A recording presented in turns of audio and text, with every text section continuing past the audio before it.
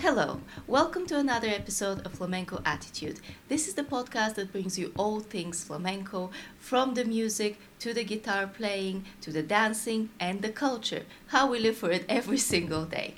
My co-host, as always, is Marcos, who's a flamenco guitarist and a broadcaster, and he has spent many years in Andalusia playing and meeting people and exploring the culture in depth. So he is the best person to talk about Andalusian life and flamenco culture on this podcast. I'm happy to say that we're now into our second season, and thank you so very much for everyone who has listened to us so far and who keep listening. If you're new, welcome. I do hope you enjoy it. Please go back to the previous episodes for more context and find out how we start and what we talk about previously. But I also want to say a big thank you to our newest listeners that I see that we have gathered. So shout out to all of you who are in Ecuador, Ireland, and also Portugal. Thank you so much for joining us, because I did notice that you are quite new. Also Tunisia, welcome and hello to you as well. And I have noticed that we have gained new listeners in the United States, Australia, the Netherlands, and actually Spain and France as well. I do realize these are huge countries, so we are conquering you little by little, and thank you so much for your love and appreciation. We are sending you our regards. Now, in this episode, we're talking about the great Federico Garcia Lorca. He is best known as a Spanish poet, but we're going to go in depth about his contribution and his involvement in the flamenco culture, how he got involved in the flamenco culture as well, his life and his works. So Marcos is going to take me through his creation of the very first Andalusian or flamenco festival, and we're going to probably treat you to a line or two from his best poems. So without further ado, let's get into it. Well, you're probably wondering, how did you get into flamenco? That was my first question. I mean, because he's born in the late 19th century, 1898, in Fuentebaquero, and has, I think we understand, he had like a nanny that sang some flamenco, and he has some relation to the gypsy people through his family. So in Granada, he starts listening to flamenco from a very early age, and it becomes, I think, a very important part of his life. It doesn't emerge till much later, because obviously he gets sent to university in Almeria and all these different things. But as time goes on, he becomes more and more interested in this flamenco. Yeah, how does somebody like Lorca, who is from A posh family, a rich background, yeah, is it the same as with rich people and jazz musicians? Is it that sort of thing? Is this how the love comes about? it is, because what you've got happening is Spain, for want of a better word, has lost its last colony in Cuba and all of this, and you've got this thing emerging in the early 20th century that people feel, well, you know, what is the identity of Spain? And suddenly you get these intellectuals that think, well, Spain, flamenco is the identity. And what they start calling it a national treasure. But they've got this concern, which would probably annoy a lot of people, because this has gone on as the decades go on. The people doing the flamenco, they're diluting it too much, and we've got to get it back to a higher standard. And he wanted to actually ground them and start it almost from scratch, from what I understand, and build it up. Yeah. So he becomes a friend of the greatest Spanish composer from Cádiz, Manuel de Falla. And Falla was a major figure. I mean, you've got to realise that he had around him all these different people that worshipped him, like the great guitarist Andrés Segovia. And they got together this idea in I think it was, I mean, the concurso was in 22, but I think they started the idea in 1921. Right, what we've got to do is we've got to have a competition.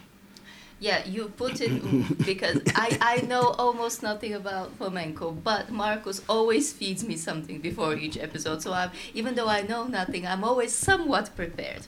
So you put in my notes here that he described flamenco as the gigantic creation of Spanish people. Yeah.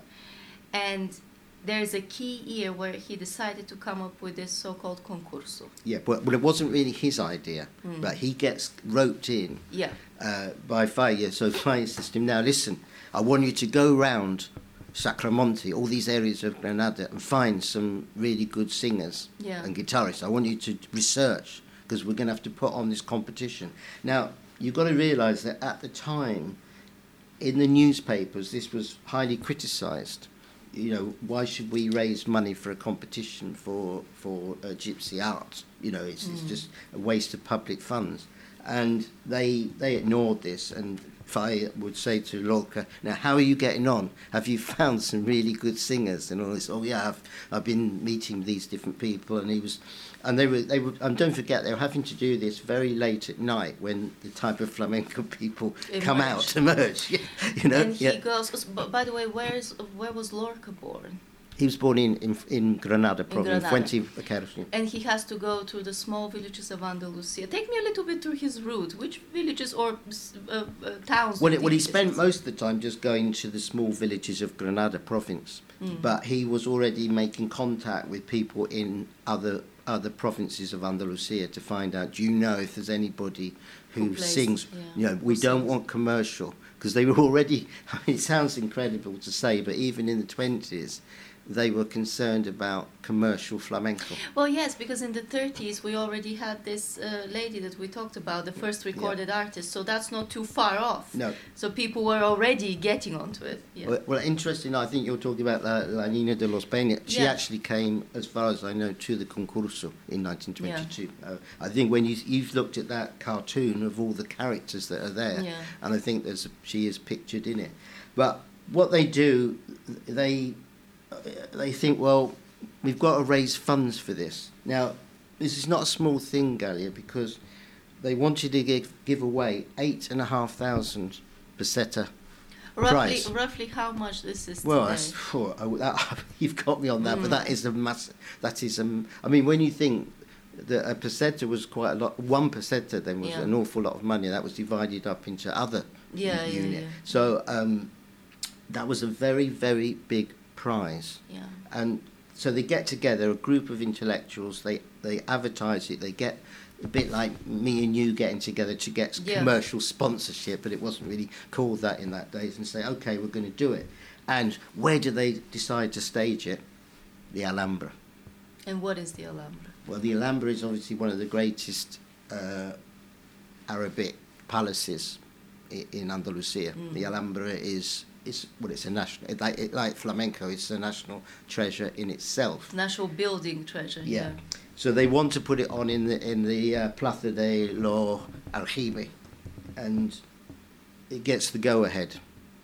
Now, the interesting thing about this is that obviously Lorca, you know, he was already writing poems, which he was getting noted in the local newspapers, because he was writing these, and he was giving these little poem recitals which were already mentioning some of the words of flamenco or the forms of flamenco, soleá, all of this. He was already doing this in a way leading up to this. And the most fascinating thing about this thing that actually creates the whole concept of what we had in the years to come of festivals, flamenco festivals. And this is sort of a competition. It's a competition, yes. Yeah. So how do people compete then? Well, what happens? Okay, well, a man called El Tenazas, he's 61. He's got apparently one lung, and he walks from Morón de la Frontera in Sevilla all the way to Granada for this competition. Is Granada further? No, Granada is further south. Yeah. It's a long way. Yeah. Right.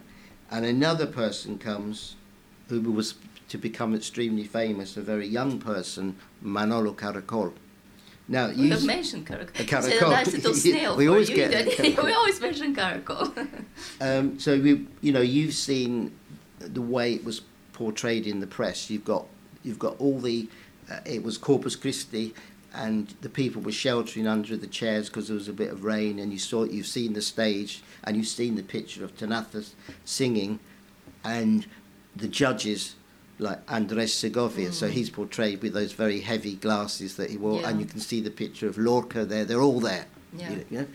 And they decide that the winner, it's difficult. We'll have to give 2 prizes away.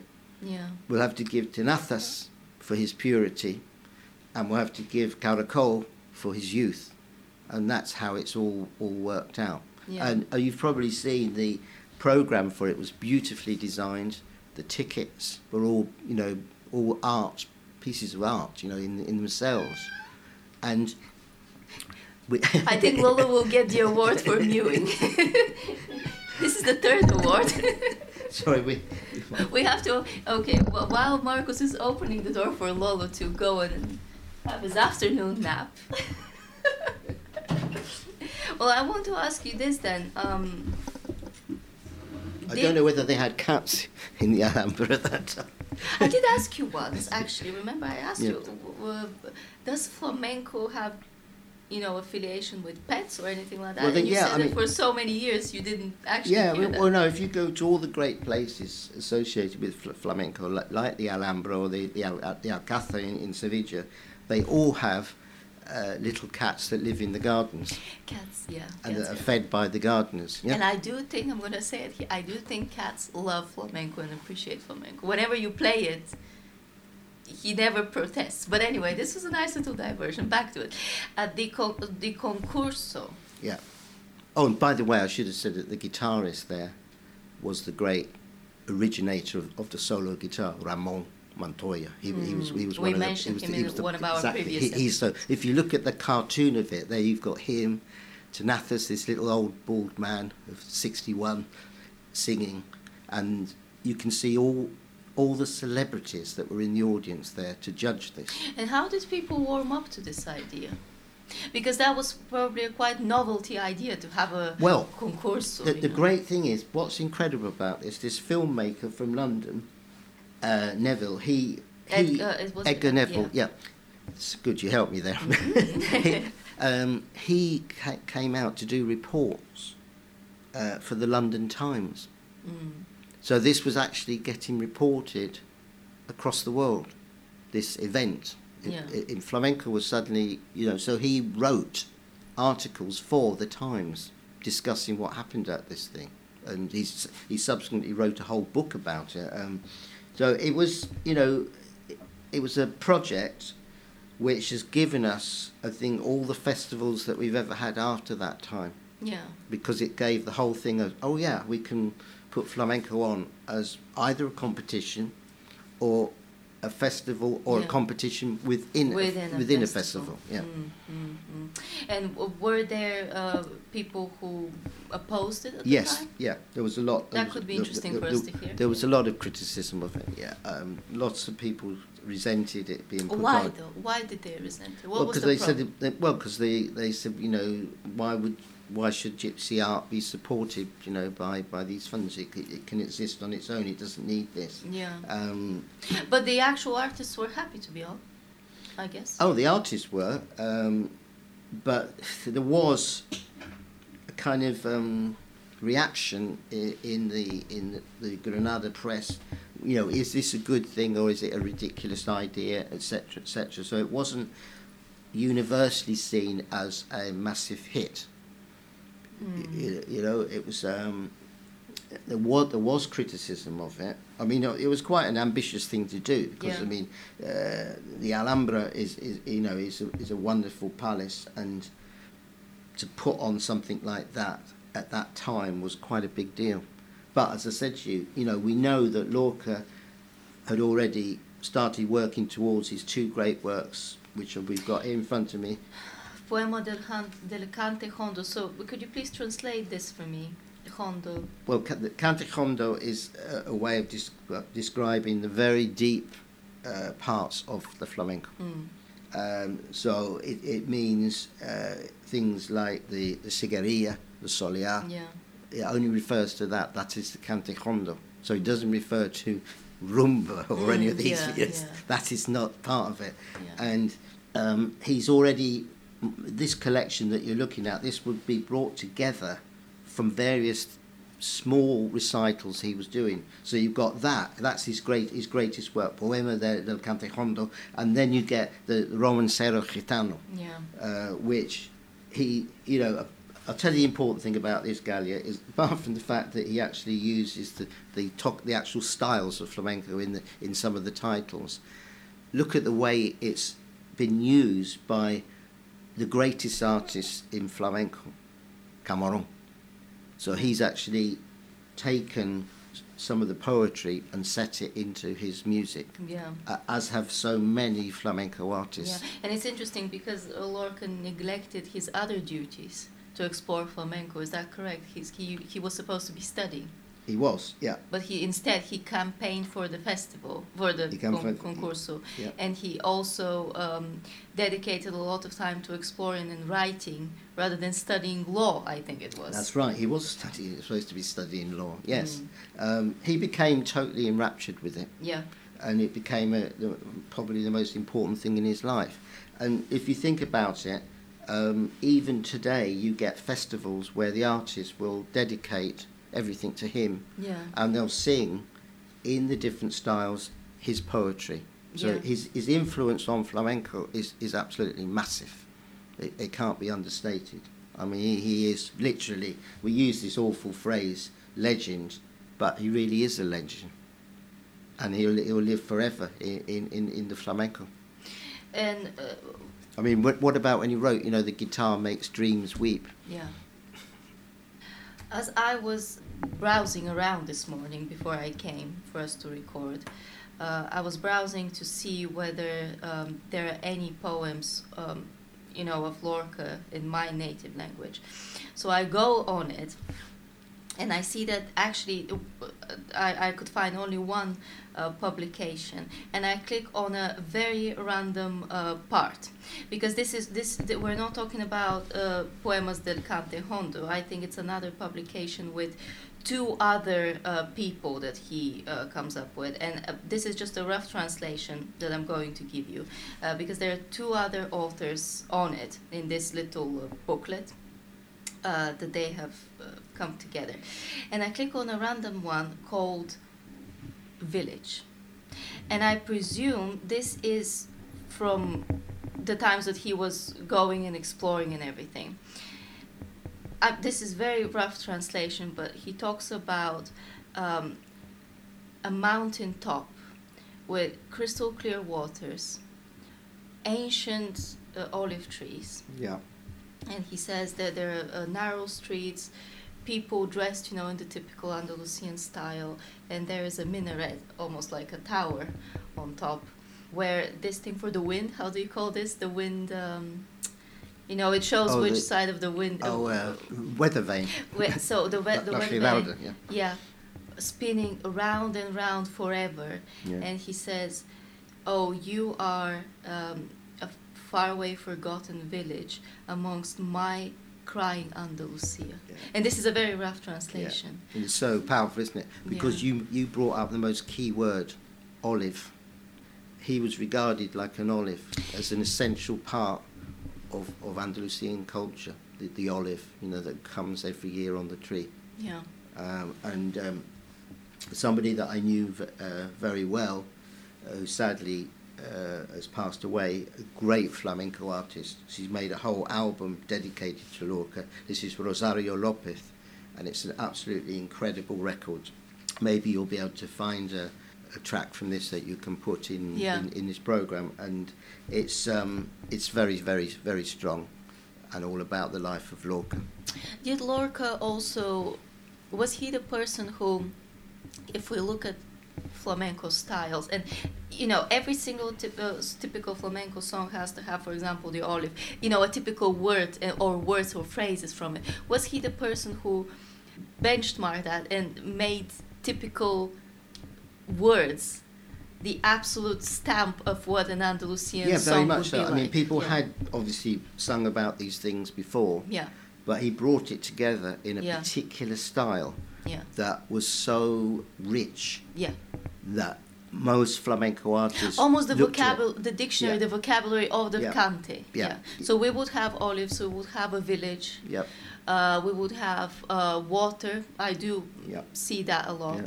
Fire, we talk about fuego. Yep. What else would be there? We do talk about the religious semiotics a lot. Yeah. It's all in his poetry. Yeah, yeah. And then, of course, the sad thing they say is that they killed the Ruiseñor Yeah, because he wanted to sing. yeah. That was one of the tragic parts of it. In 1936. 1936. Yeah. Yeah. But before that, talk to me about his key work, Romanciero Gitano. That's considered his finest, from what I understand. It is, and it's something which you look at it and you think, well, you draw on it to inspire yourself, but also, I mean, I'm not a singer, but if I was a singer, You would be the finest. I would be you singer, you know. Yeah? And then you try to take those words and set them into the rhythms of flamenco, yeah. Or as we did recently, you can have a recital where you get somebody that's a brilliant narrator to recite this while you play some flamenco guitar underneath. Then you touched upon his tragic end. Yeah. Why was his work considered almost dangerous? Almost, Well- the reason why he was killed. You've got to realise that if we're recording this program in England, and he would have been probably the only Spanish person that anyone could name, you know. We'll never know the real reasons. Especially back then, the Yeah. most recognized Yeah. Spanish author from back in the day. Yeah, because of his plays and his poetry. We'll never know the real reasons. There's been many books written on what actually happened. Yeah. But I'm going to end this with a... let's say he was in this office, and it's believed that the military said on the phone, "Dali café," give him coffee, which meant... This is the end. This was our episode dedicated to the brilliant Federico Garcia Lorca. I do hope you learned something new. I definitely did. I'm always enriched by these conversations with Marcos. And until the next time, whether you listen to, play, or study flamenco, remember to always follow the beat.